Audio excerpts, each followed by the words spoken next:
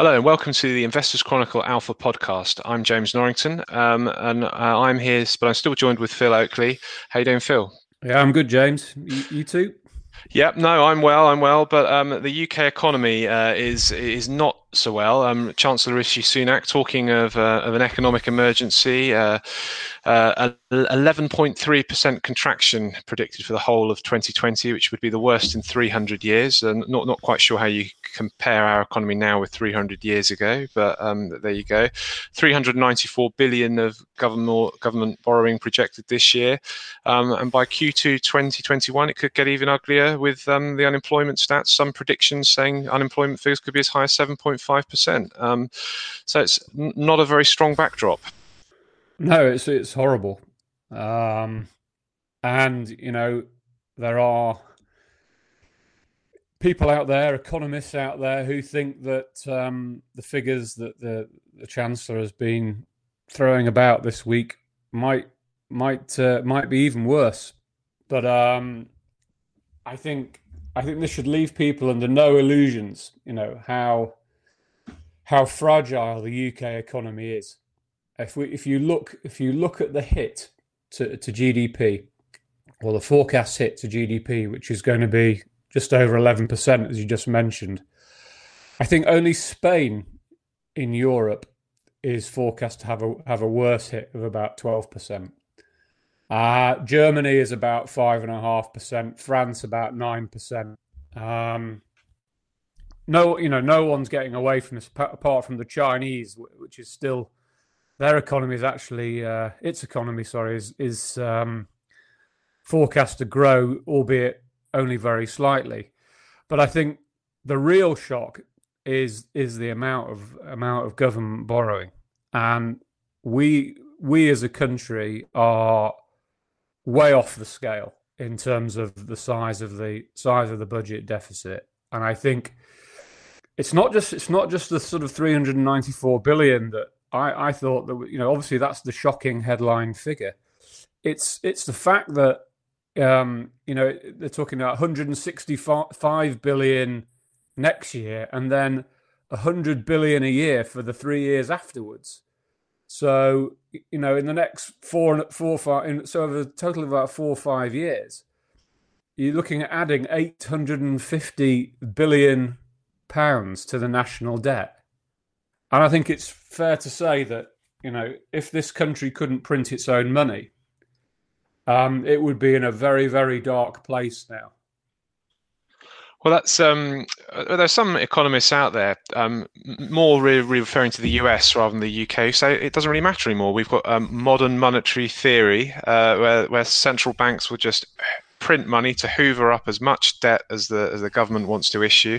They can spend it on infrastructure, and this wonderful fiscal support will return us all to growth, and everything will be rosy. I mean, what do you think about that outlook? At this moment in time, you can be forgiven for thinking it's true, because you have governments borrowing huge amounts of money all over the world, and the interest rate that they can borrow at is still very, very low, and in some cases negative. And I think, you just coming back to the UK, the interest rate on 10-year bonds in the UK is 0.4%. And it's very interesting how views on government financing have changed over the last 20, 30 years. And Bill Clinton in America, one of his key aims was to actually pay down the debt, because there was an advisor to him who believed that the bond market could intimidate anybody, and that you had these terms like bond market vigilantes that would always keep governments honest in terms of what they spend. And if spending got out of control and deficits got out of control, interest rates would rise, and the pain that would inflict would be the kick at the backside that governments needed to get their house in order. And we just don't have that now, because the Bank of England and the Federal Reserve can just create money out of nothing to finance government borrowing.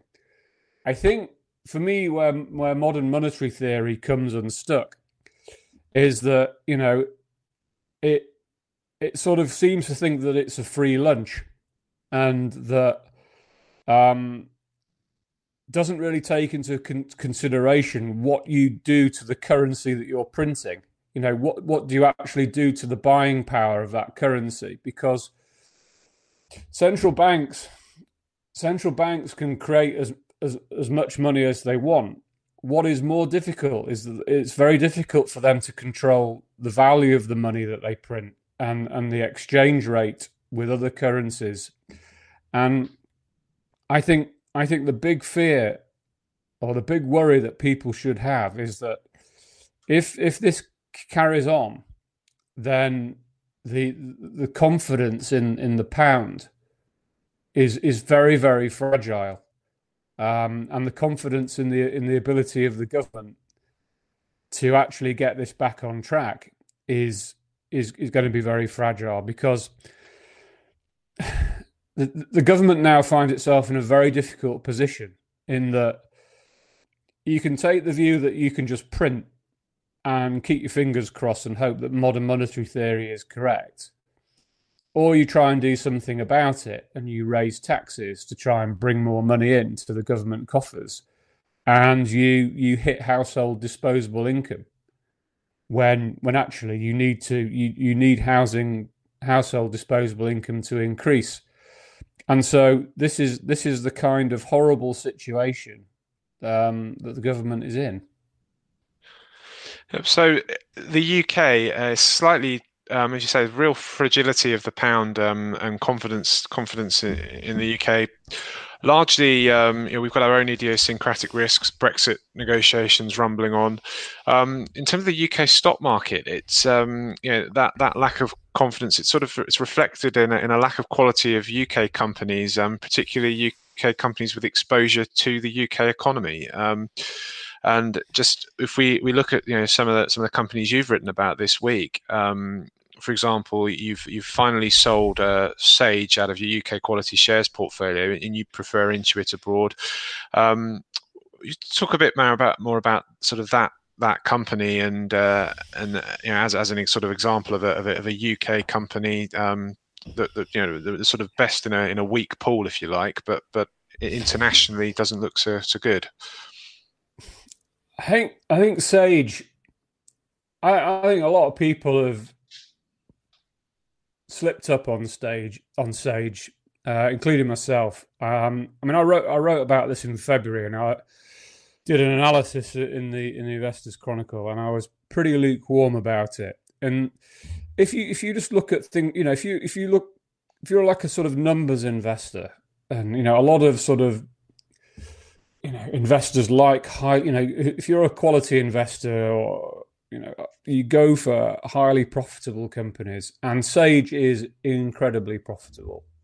If you actually look at the returns it's making on its operating assets, it's in the hundreds of percent return on operating assets. It has high margins, but this is the weakness of only looking at numbers.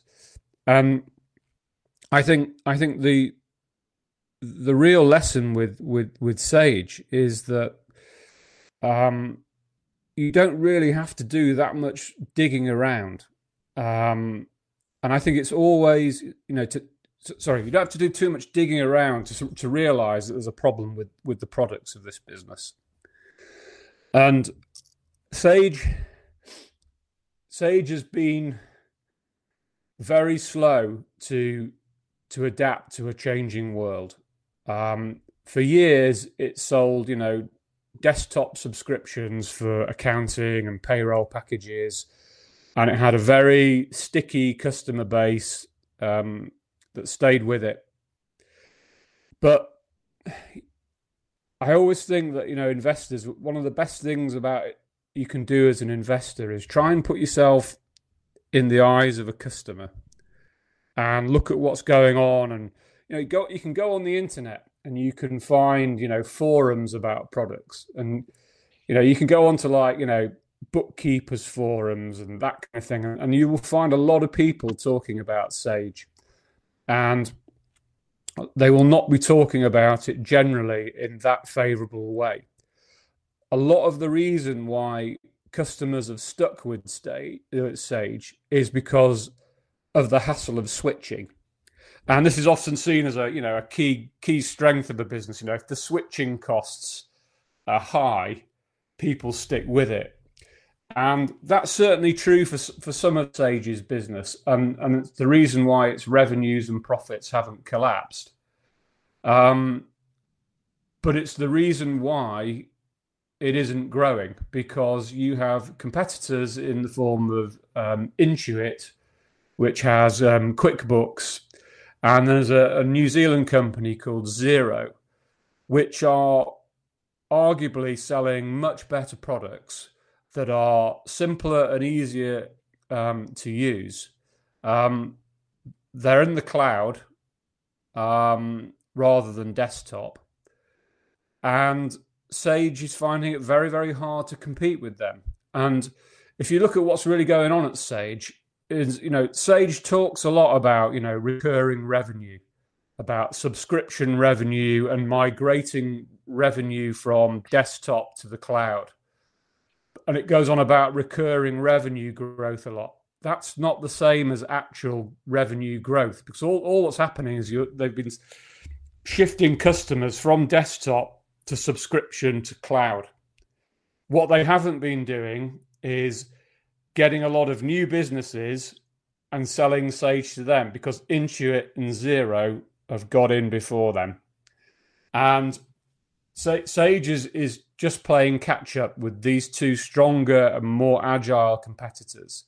And it's costing it money. And I think what a lot of people were quite shocked and taken aback with last Friday's results is that the investment in the business that they're going to have to throw at it to try and get the top line going again is going to take a big chunk out of its profit margins. For me, I think that was the final straw. I think this business is going to find it very, very difficult to improve its competitive position.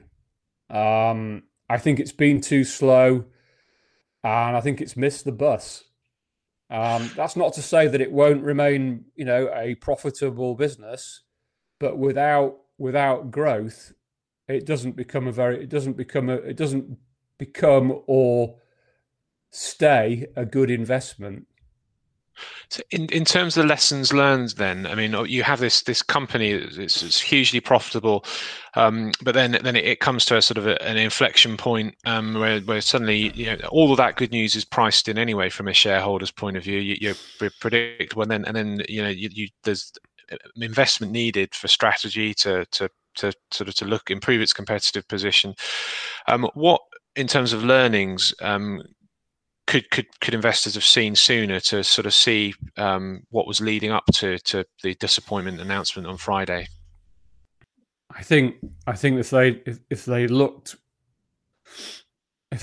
at what the competitors were doing and compared it with Sage's recent experience, they would see that Sage was losing in a big way.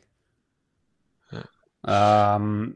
I think it's it's a real, to me, it shows a real challenge that not necessarily private investors but professional UK fund managers face if they're investing in UK shares, and they're looking to buy the kind of companies that are highly profitable, that can grow and can compound over years and years. The kind of stuff that Terry Smith likes to buy. And I think it's very telling that Terry Smith and also the smaller medium-sized fund that his fund management company runs called Smithson own very few UK shares. Terry Smith actually owns Sage, and it'd be interesting to see whether he still owns Sage in a few months' time. But the problem is that there is just a dearth of these kind of companies, and it makes managing a UK portfolio very hard, because a lot of the shares that you have to choose from. Yes, there are some good companies, and I think this is where the private investor has an advantage, because it's very difficult for a professional fund manager to own a portfolio of, say, 8-9 shares or 5 or 6 shares, because they'll have somebody tapping on their shoulder and saying, "You're taking a bit too much risk here, and we don't want to lose customers." And of course, even with 20, 25, 30 shares, it's very hard to put together a portfolio that turns into a long-term winner. There are some quite well-known fund managers that have done that, but they're very few and far between. And I think that the difficulty that I have is that you are faced with a lot of companies that are very, very challenged from a business point of view, or they have cyclical earnings that move up and down with a fragile economy. It's very hard to actually, get the balance right with enough companies to hopefully give a good result for the people who invest with you. And I mean, we're seeing at the moment, and we touched on this last week, about the resurgence of so-called value stocks or cheap stocks or recovery stocks or whatever you want to call them. I think that investors can make a lot of money short term out of this, but I think a lot of these companies that are going up, whilst they may be very cheap, it's essentially a largely a reflation trade of getting back to a level, and then once you've reached that level, where do you go? You have to try and find something else, otherwise you're left with a stagnating portfolio. And I think it's just a reminder that investing is very hard. But I think investing in the UK, as evidenced by the performance of the UK stock market over a very long period of time, is probably, not probably, it is incredibly difficult. So let's talk about a company that you've written about this week in your Alpha report, which has done a few things that can lead to a sort of a strategic re-rating. It's AO World, which I think you've had a good customer experience with, which is one of the things that I think that you've sort of highlighted as a good way of assessing the value of a company and how well it's doing. We've also got out of some poorly performing markets in the Netherlands this year, and it's also had a catalyst of a lot more people getting home delivery of its products. So it'd be good just to get insight into your personal experience with the company and why you like it as a business and why you think it's done so well this year. I'm really, really shocked at how well this company has done. I mean, I think just over a year ago, I actually wrote about this, and I again, we're going back to sort of trying to understand things from a customer point of view, and this is where retail shares, or you can learn a lot if you know what to look for and what questions to ask. And AO World is a business that's very easy to dismiss. It's it's a distributor, it's a box shifter. It moves washing machines and fridges in vans and doesn't make particularly high profit margins off them. But there is a way for companies to do well out of these kinds of markets, and that is to be the best provider of them and take market share. And I actually learned a lot. It all sounds very basic, but I'd never used AO World until about a year ago, and I was just looking at getting a new washing machine for our house, and so you go to places like Curry's, you look at places like Curry's, John Lewis, and then I looked at AO World, and it struck me that the things like the delivery experience, the slots, are key in the customer experience. Obviously price is important, but they're all pretty much similar, same price. So it's things like availability, delivery slot, delivery experience, and I was incredibly impressed. I think I ordered a machine at 4 o'clock in the afternoon, and it was there the next day. Where if I went on the John Lewis website, it would have been 8-9 days. And you see what you dig in. You start digging into the company, and you start looking at what they're doing, the investment in the brand, the investment in the capacity, and you think, okay, this company, it's not encumbered with the high overheads of physical bricks and mortar store. It has potentially an opportunity to take some market share here. Not to the extent that it's happened. I think COVID is just a very fortunate windfall for AO World, in that its competitors had to close their stores. But hats off to them. They really capitalized on this. And I think what's really, really good is that they have managed to hold on to the market share that they've taken. And when the physical shops, the bricks and mortar shops of your Comets and your John Lewis have reopened again.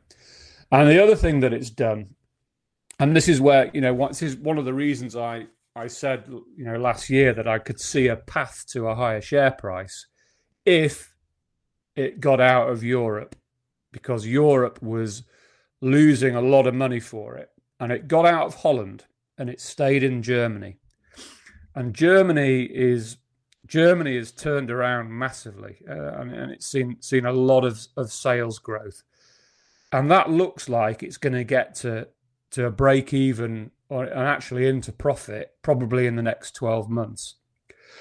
And what's interesting now, and you can see this in the numbers, is that AO World has actually reached a point in the road now. It's onto it's come off a B road perhaps, and it's now onto a dual carriageway in terms of its direction and speed of travel. In that, one of the great advantages that you have to have as a retailer is scale.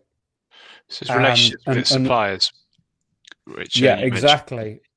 And there's obviously with this volume, suppliers love companies that can provide them with volume growth. It's one of the reasons why the discount retailers do so well, because they're a source of volume growth for suppliers. That allows them to get better pricing. They pass that on to their customers. They get more volume, and then the circle starts again. It becomes a virtuous circle that can continue for some time. And this is what's happening with AO World. It's renegotiated with its suppliers, and it's got much better payment terms. And you can see this in the latest results. There's a huge inflow of cash. Now it's it'll be a one-off.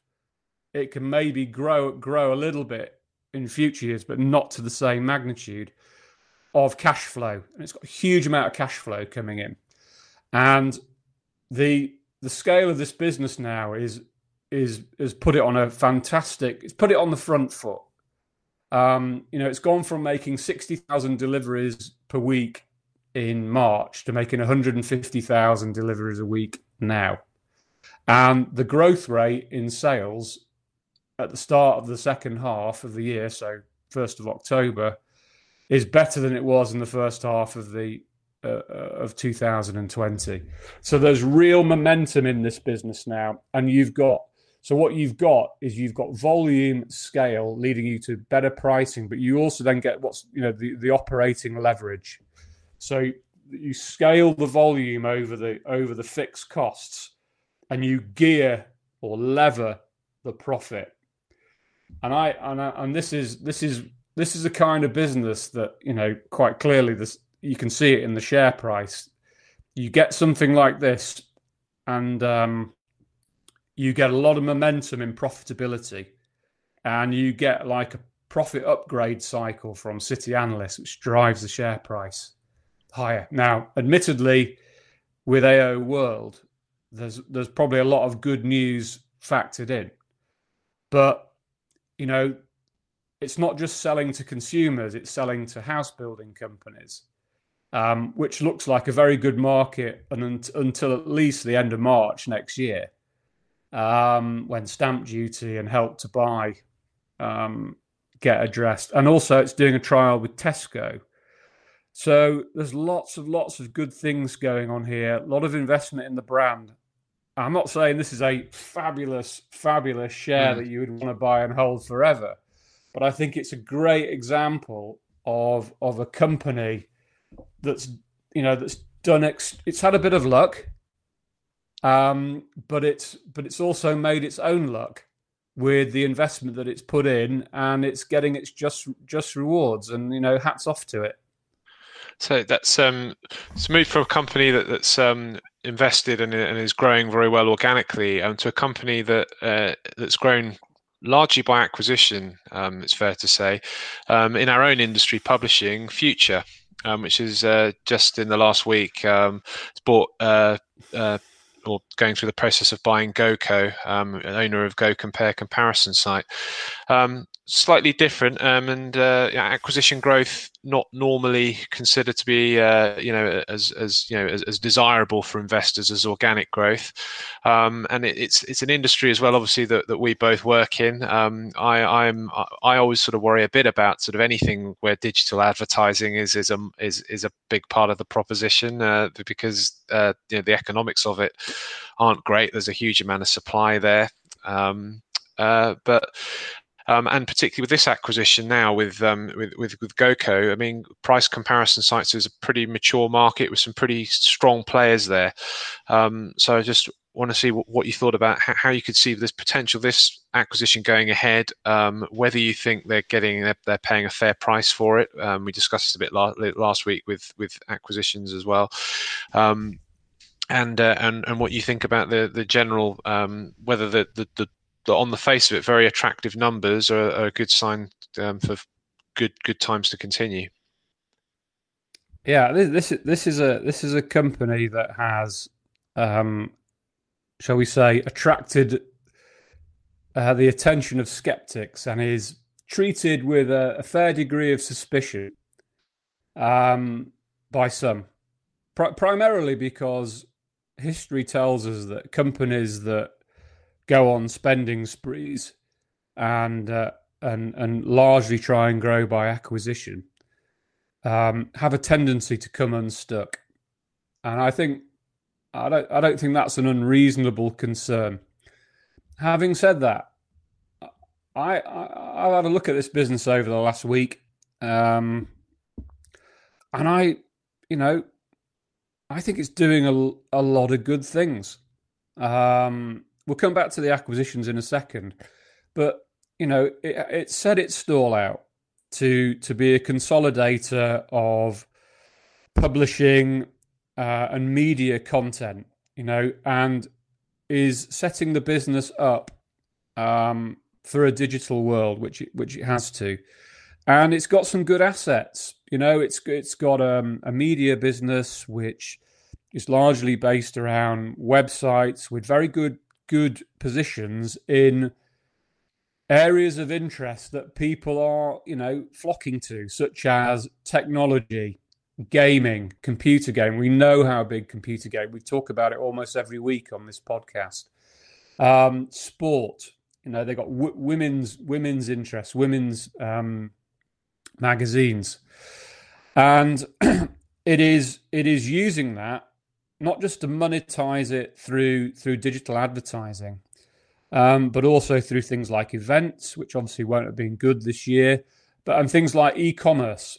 It's been setting up um, you know, its websites and its systems so that it can take commission off what people sell through their websites, and it's going very well for it. And then the other side of it is a sort of magazines business, where it has bought up a lot of well-known titles, magazine titles in the UK, mainly in the UK. About 3/4 of the magazines business is in the UK. Things like Horse and Hound, Country Life, Woman's Own, TV Times, these kind of things. What Hi-Fi, a lot of stuff that's been around a long time, and actually some of it's very profitable. The problem is a lot of it isn't profitable, and print advertising is not particularly nice market to be in. And the demographics of some of those titles as well. Possibly, are they going to have a huge readership in 10, 15 years' time? And also, as you say, it's UK focused again, which is something that is a theme that people like yourself and Terry Smith are moving away from.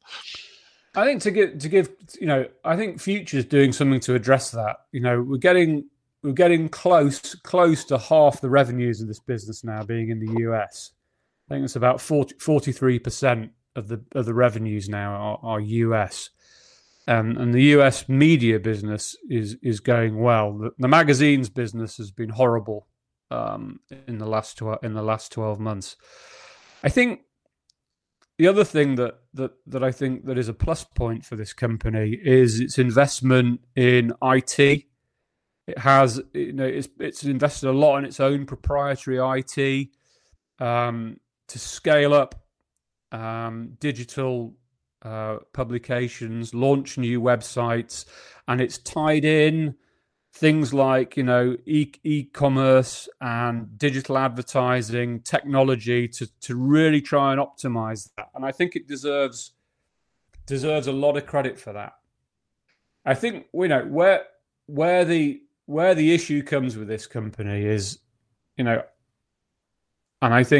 I think it deserves credit for what it's done. I think the strategy and the investment in the business, not just the IT, but also it's investing in writers. Something like you and I do, and without good writers, you haven't got a business. But that is definitely true. You have to create content that people want to listen to and to read or to watch. And you have to invest in that, and Future's doing that, and again, that's another tick in the box.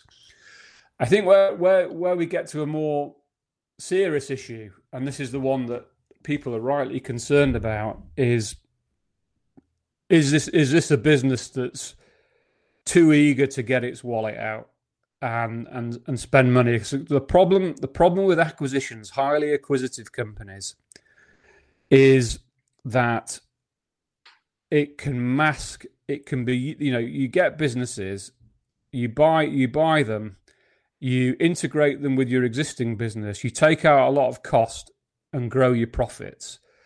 But at the same time, you can have an underlying business that's either going nowhere or going backwards. And this is something that, I highlighted quite a few years ago with Carillion. And, you had Carillion that was kept making bigger and bigger acquisitions because its business was going nowhere, and it needed bigger and bigger cost savings from acquisitions, and therefore bigger acquisitions to keep its profits growing. And when it is interesting that when it tried to buy Balfour Beatty and it got knocked back, so it didn't take long before Carillion started to unravel.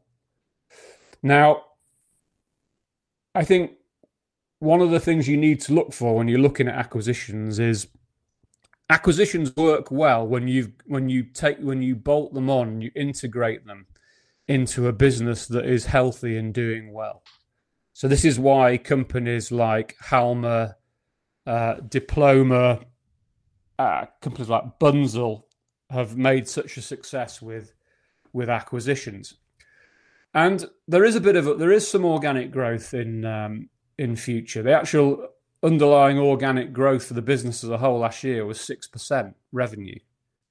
And the media revenue organic growth was, in the 20s of percent. That's good. The suspicion will be is that it's too reliant. The earnings momentum on this business is too reliant on eking cost savings out rather than top line organic growth and operating leverage. And this is a business that's got a lot of operating leverage. And at the moment, it looks all right. The business is producing some good numbers, which sort of leads you on to the GoCo acquisition.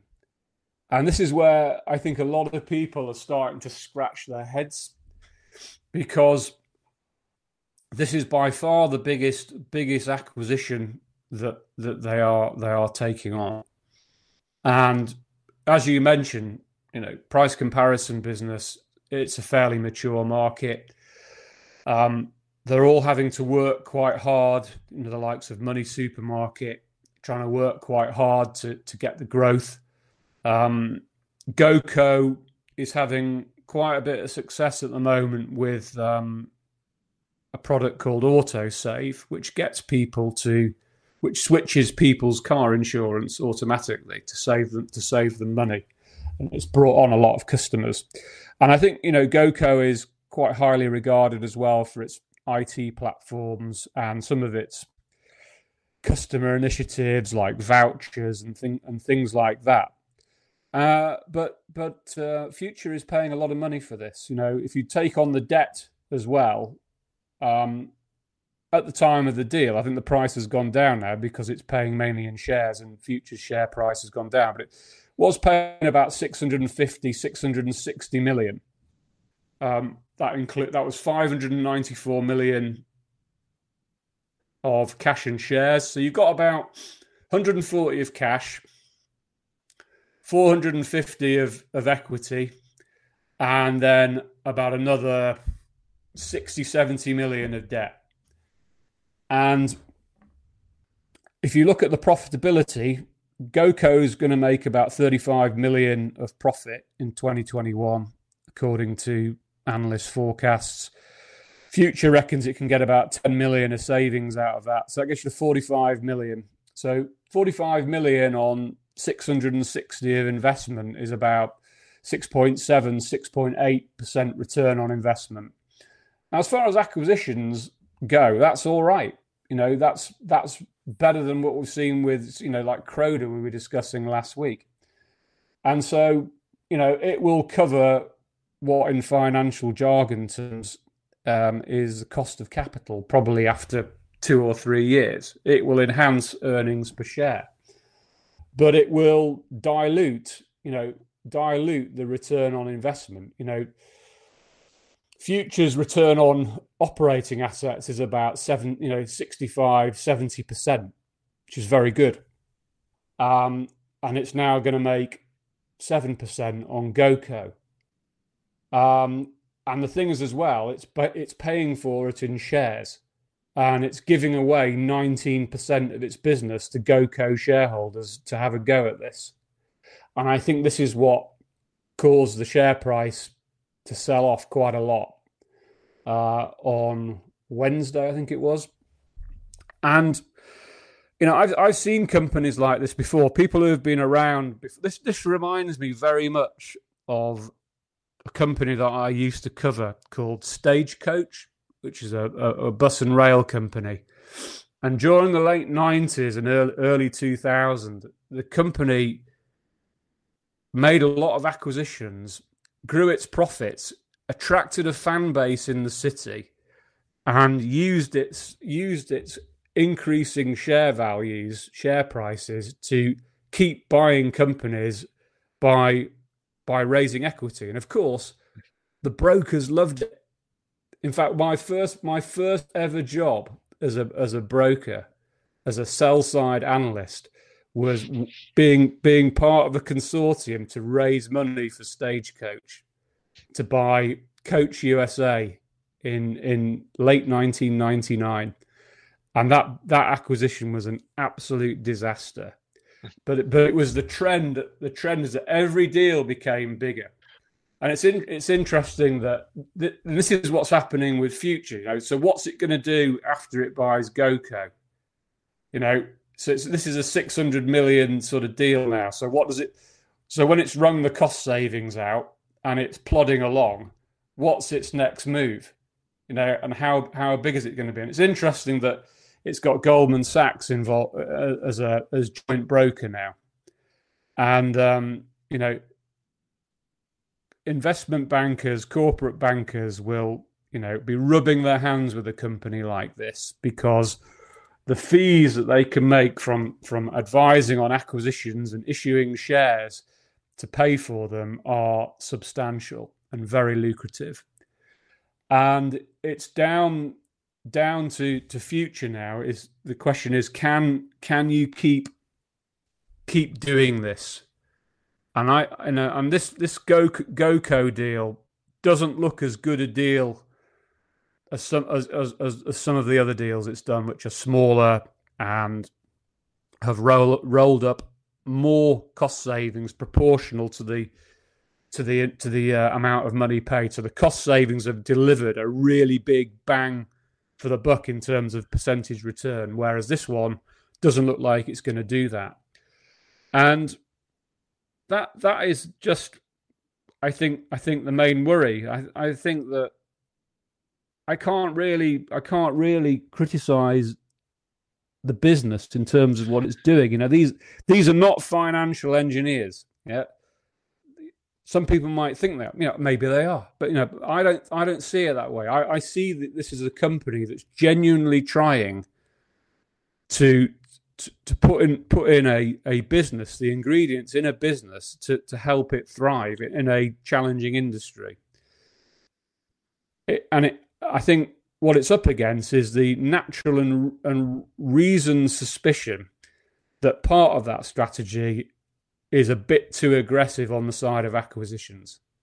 Do you think they just felt that they needed a digitally based sort of cash cow business to help? Given it is a publishing is an industry it's still in flux. I mean, we've been talking about it's been in adapting for years, but this does give it a sort of another solid digital business while it looks to manage that move with some of these other titles. It's take away the amount of money that you're paying for something like GoCo. There's a lot to like about digital platforms. If this is one of the things that the UK has actually got quite a lot of. You've got the likes of Hargreaves Lansdown, AJ Bell, Auto Trader, Money Supermarket, GoCo. They are essentially all digital platforms where you scale a business on an IT system and obviously, an administrative system. And once you get scale, you start making really serious profits. These are nice businesses to own. So the strategic rationale for owning a business like this, I totally get it. I just wonder whether putting them together, and I think the regulators won't have any complaints against this. I think putting these together, I think it'll do. I think it'll do okay. But I just think, is it a business that has a natural, strong rate of natural organic growth going forward? I don't think so. You look at the other platforms. Money Supermarket is struggling to grow. Admiral is umming and ahhing about Confused.com and what to do with it. And it is hard. Digital advertising is hard. You just have to look at the media companies. How they're trying to grow that business. Price comparison, is a nice business if you can get it to grow. And I think my concern with GoCo is that it'll eventually run out of growth. But I think I haven't, I haven't yet done a deep dive into the numbers of this company to address the other concern, which is, are the figures believable? Certainly, if you look at basic quick checks that you can do, and the best thing that you can do as an investor to check on profit quality is just look at the conversion into cash, and also look at the source of the cash. And Future is turning its profits into cash, and its cash flow is largely coming from its profits. It's not getting, big deals from suppliers and supplier financing and things like that, which is not a permanent source of value. The thing to look at when you're digging into this is to look at the acquisitions, look at some of the adjustments that are going on, look at how they get the cost savings, and then look at how that fits into the jigsaw. But the key on this is are they buying businesses that are capable of significant growth? And that's where I think the jury is out. That's unfortunately the jury is out on much of the UK stock market and then the UK economy. Phil, thanks again for your insights this week. Been great chatting to you. Alpha subscribers can read Phil's full roundup, which will be published later today. Thanks a lot, Phil. And look forward to speaking to you again next week, when maybe we'll have finally have some news on the Brexit deal, which is dragging on and on. Anyway, thanks a lot, and have a good weekend, everyone. Bye. When you make decisions for your company, you look for the no-brainers. And if you have a lot of mailing to do, Stamps.com is the ultimate no-brainer. It streamlines your processes to make your business more efficient, which makes you less busy. Mail checks, invoices, legal documents, and everything you need to keep your business running with Stamps.com. Seamlessly connect with every major marketplace and shopping cart. Schedule package pickups and see your cheapest and fastest shipping options from different carriers, with rates up to 89% off USPS and UPS rates. And with the Stamps.com mobile app, you can take care of mailing and shipping wherever you are. Make the same no-brainer decision as over 1 million other businesses with Stamps.com. Sign up with code PROGRAM for a 4-week trial, plus free postage and a free digital scale. No long-term commitments or contracts. That's Stamps.com. Code PROGRAM.